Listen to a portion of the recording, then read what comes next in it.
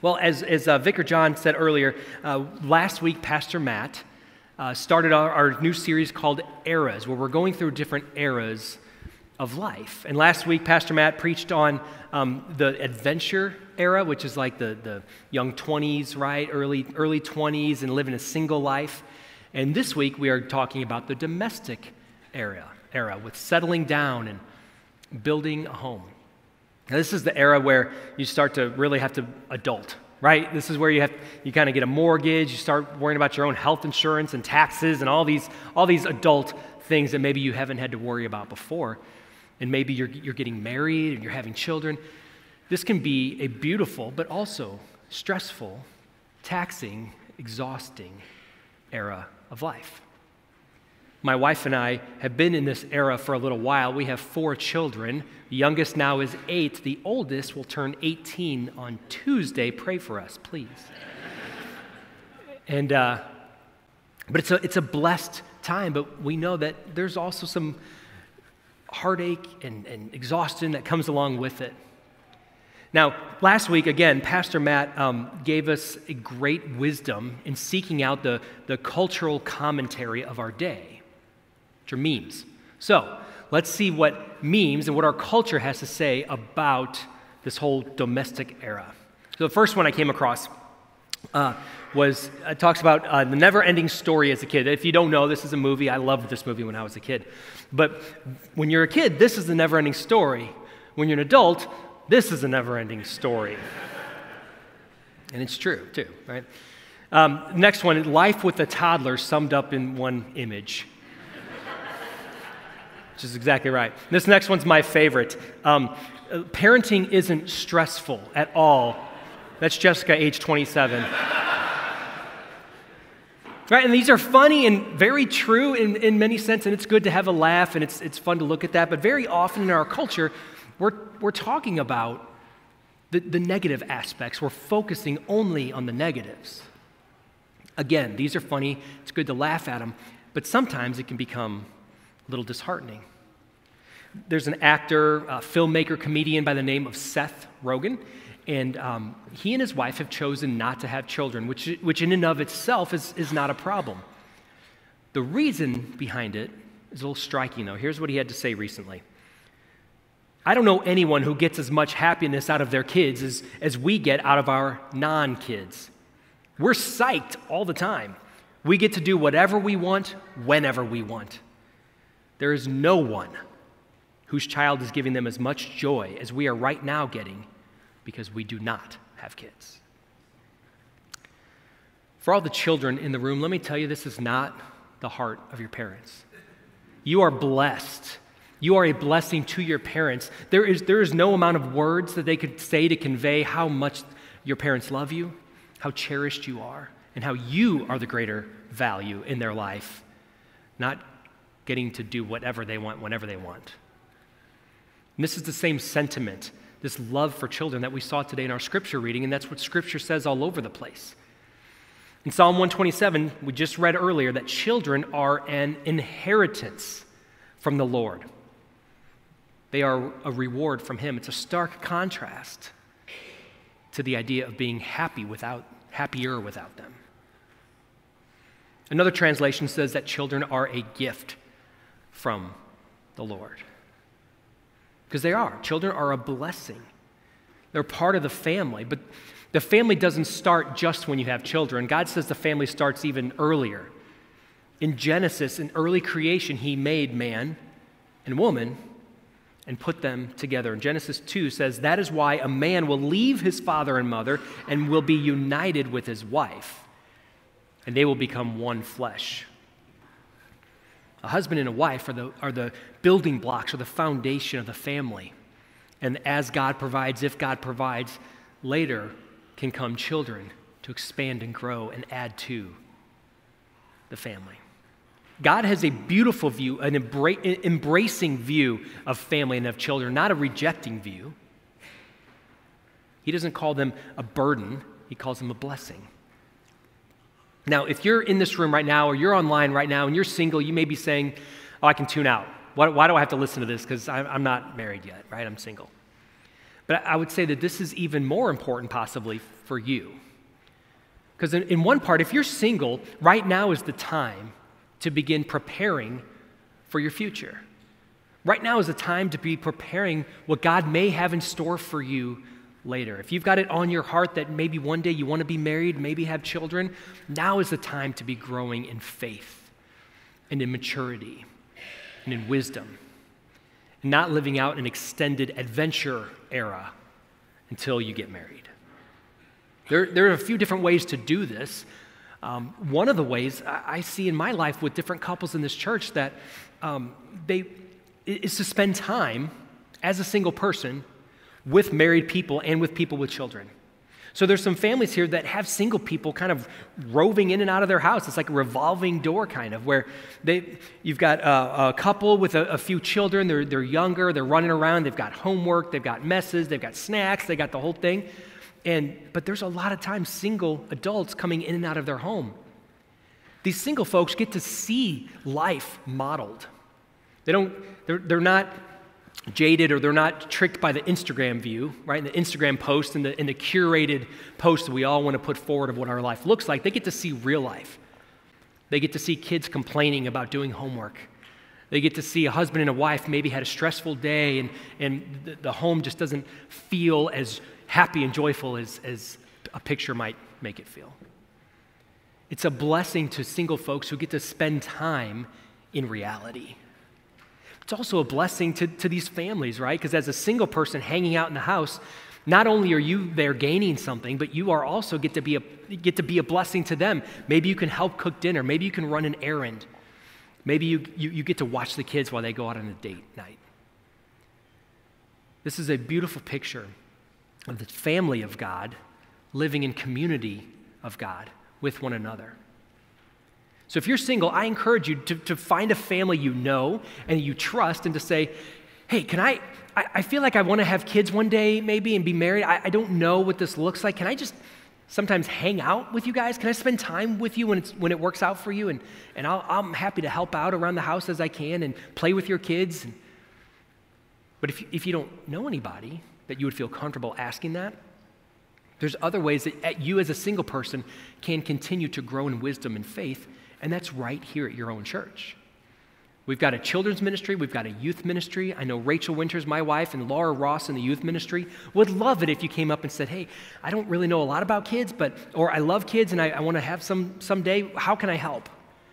Where can you plug me in? You would be a joy and a blessing to not only your church family, but also to your future family. Singleness and marriage can be a gift. Not everybody is called to be married. It is possible that somebody who is single, God's put a call in their life to stay that way. Maybe they're okay and they're content in that state, and they're seeking ministry and they're seeking growth, not seeking to just be self-serving. They're able to resist temptation. God may be able to leave them in that state and use that for a good purpose. But either way, whether someone is single or whether somebody is married, it's a gift. Scripture says both are gifts. And both have a calling in whatever season they're in.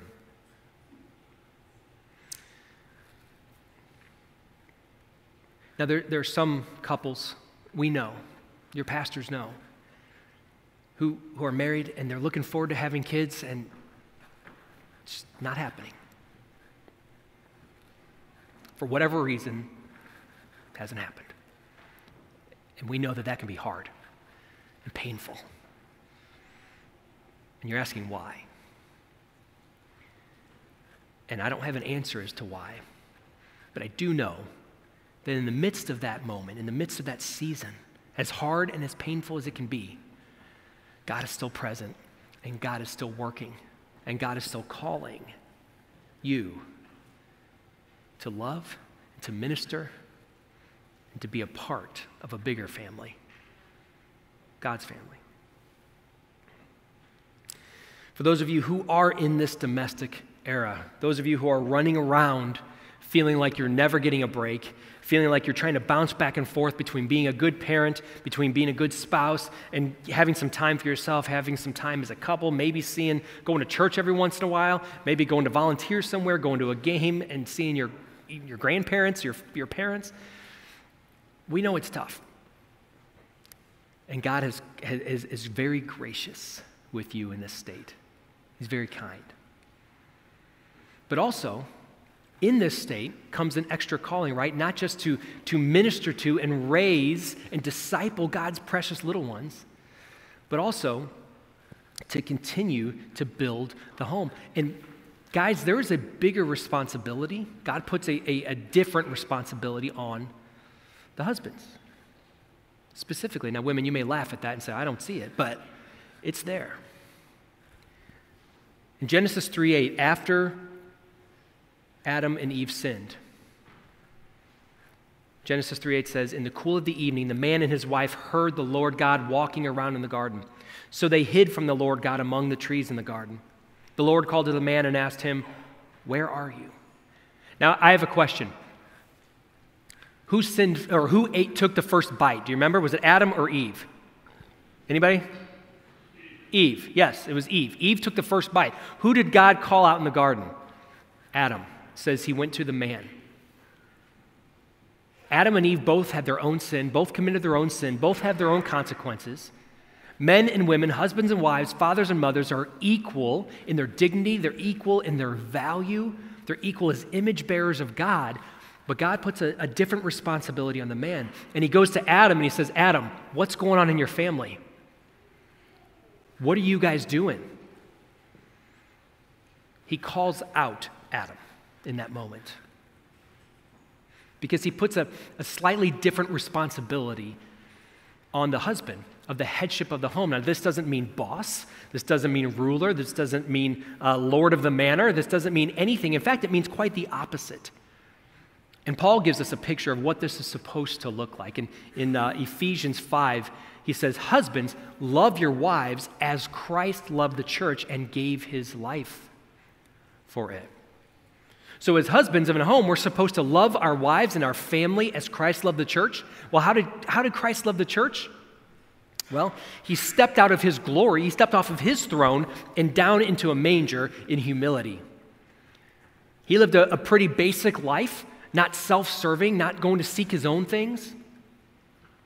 And he took responsibility. He didn't sin. He didn't cause any problems in creation. Yet he said, okay, I'll take care of it though. I'll step in when you can't. I'll take care of it. I'll take the burden upon myself. I'll take the pain. I'll bear it.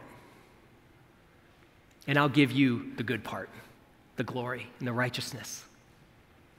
Jesus manned up and he took responsibility. And that's what God is calling husbands and fathers to do. It's a humility.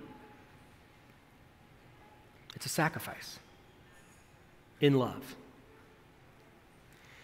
You know, when I was first becoming a father, before our first daughter was born, I took a class at our hospital. It was like a daddy preparation class. And it wasn't a faith-based class, but this guy really had this down and knew exactly how to talk to dads in the right way. And he said, dads, after you first have your child and you bring your child home and that precious baby and everything is so beautiful at home, and you're probably going to need to go back to work, right? And you're going to go back to work, and when you get there, most likely you're going to have a bunch of stuff that stress you out, right? You've been gone for a week or whatever, and you've delegated some things, but maybe they didn't get done right. You've got a stack of paperwork on your desk to attend to, and life will be stressful for you when you get back to work. You're going to have long days, and you're going to come home, and you're going to want to just crash and just say, oh, it's been such a long day. All this time off was a blessing, but man, now I'm paying for it. When you're gone, though, and when you walk in that door and your wife sees you come in that door, he said, here's what she's going to envision your day was like.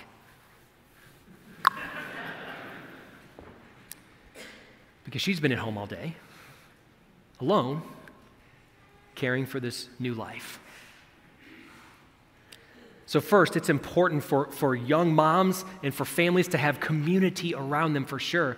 But again, this guy, this non-Christian program just is saying, hey guys, when you come home, now is not the time for you to take a load off. Now is the time for actually you to step up and start working even harder in love and sacrifice for your family. Now, I know that not every family dynamic falls into one category. And I know there's single parents out here, and we know that's tough too. And just know that God is still there and still present for you. He says that he is a father to the fatherless and a defender of widows. So no matter what stage, no matter what era you're in, no matter what your family dynamic is, not only is God there and present with you, but you have a calling and you have a ministry in whatever season you're going through. And here at St. Mark, we don't want you to have to do that alone. Because we're a church family. There's a reason we say church family, because as a family here, when there are people who are hurting or maybe have had surgery or have a need, there are people who step up and maybe provide some meals. Or if somebody hasn't seen you in a few weeks, they'll get a phone call that says, hey, are you doing okay? Is everything all right? The goal is to love and serve. Now, one of the things that I will often get asked, or I've been asked in the past as a pastor, and I've seen other pastors ask this, is, isn't it pretty distracting where there's kids crying in church when you're trying to preach? The answer is no way. Not at all. In fact, it is a glorious, joyous sound for a pastor to hear that there's children in our midst. Because I tell you what, if there was no kids running around here, the silence would be deafening. We love it when we're in church and we hear and see children. We love it when we walk out there and there's little kids with cookies running around all hopped up on sugar. Like, it's a joy for us to have the children running around and being a part of our community. In fact, one of the things that we talked about as pastors is we want good things for you, right? We want spiritual growth for you. And so one of our thoughts and that we think would be great, be if families can come to like the 9 o'clock service and maybe worship together, and then perhaps at the 10:30 at this time slot, maybe adults are in Bible study and kids or middle schoolers are in their Bible study or in St. Mark Kids, not to put a burden on you and say do more, but to bless you. So there's family worship time. In fact, even in the welcome video from Pastor Matt, he says, we love it when families worship together, and we do. It's also a blessing to have some age-appropriate study time as well. So that's not to say you need to do more and to place this burden. We're not tracking it. We're not calling you. It's just a desire that we have to see more of that because we know you will be blessed by it. Spiritual growth in the family, spiritually vibrant households need time together, time in the Word. Another thing that I love about being a family of faith is the encouragement that can come from that. Because again, this kind of era, this domestic time can be very stressful. You're sometimes regretting things you've said as a parent or things you've done. You're thinking sometimes that nobody supports you or that people are judging you all the time. How you're parenting, how you're letting or not letting your kids dress or what they're not able to do. It can be very vulnerable to even come to a crowd and say, I'm barely hanging on. And I feel like they're all staring at me. And they know I don't have it together. Recently, earlier this week, we were having a conversation as pastors and worship team talking through the service. And Anthony, a worship leader, said, you know, there's a really cool thing. There was this couple that came up to my wife and our toddler and just said, I love to see you guys in church together. That is awesome. And I've had the same thing happen to me from that same couple who said, oh, we love seeing your kids in church together. They didn't say, hey, you know, your toddler's pretty loud and, keep it down. They encouraged. I mean, half the time when I'm here with my boys, they're sitting here like eating chips and crackers and whatever they're doing, and I'm like, shh, shh, shh, all the time, and praise God that that's not what they see. They encourage, they see love, they see parents, they see worship. That's who we need to be. We need to be people who encourage one another, who encourage our young families to keep going, to let them know that they're welcome, to let them know that there's grace here and there's grace in their failures, because we all have been there in some way, shape, or another. And we all want that same grace. Sometimes that's all it takes, is an encouraging word. Because while we're part of this St. Mark family, we're obviously part of a larger family of God, right? The beautiful thing about the family of God is that he didn't just make us work for it. He didn't say, well, you know what, as long as you do these things, then you're able to be my family. Then you've earned it. No, he said, I'm going to call you as my own. We have a few friends of ours that over the years have struggled with infertility, and through prayer and time and patience, they've chosen to adopt. And it's a beautiful picture of them inviting and bringing somebody into their family and making them part of their household because of love. That's exactly what God does with us. He says in Galatians, and Paul writes in Galatians, it says, when we were children, we were slaves to the principles of this world. But when the right time came, God sent his son.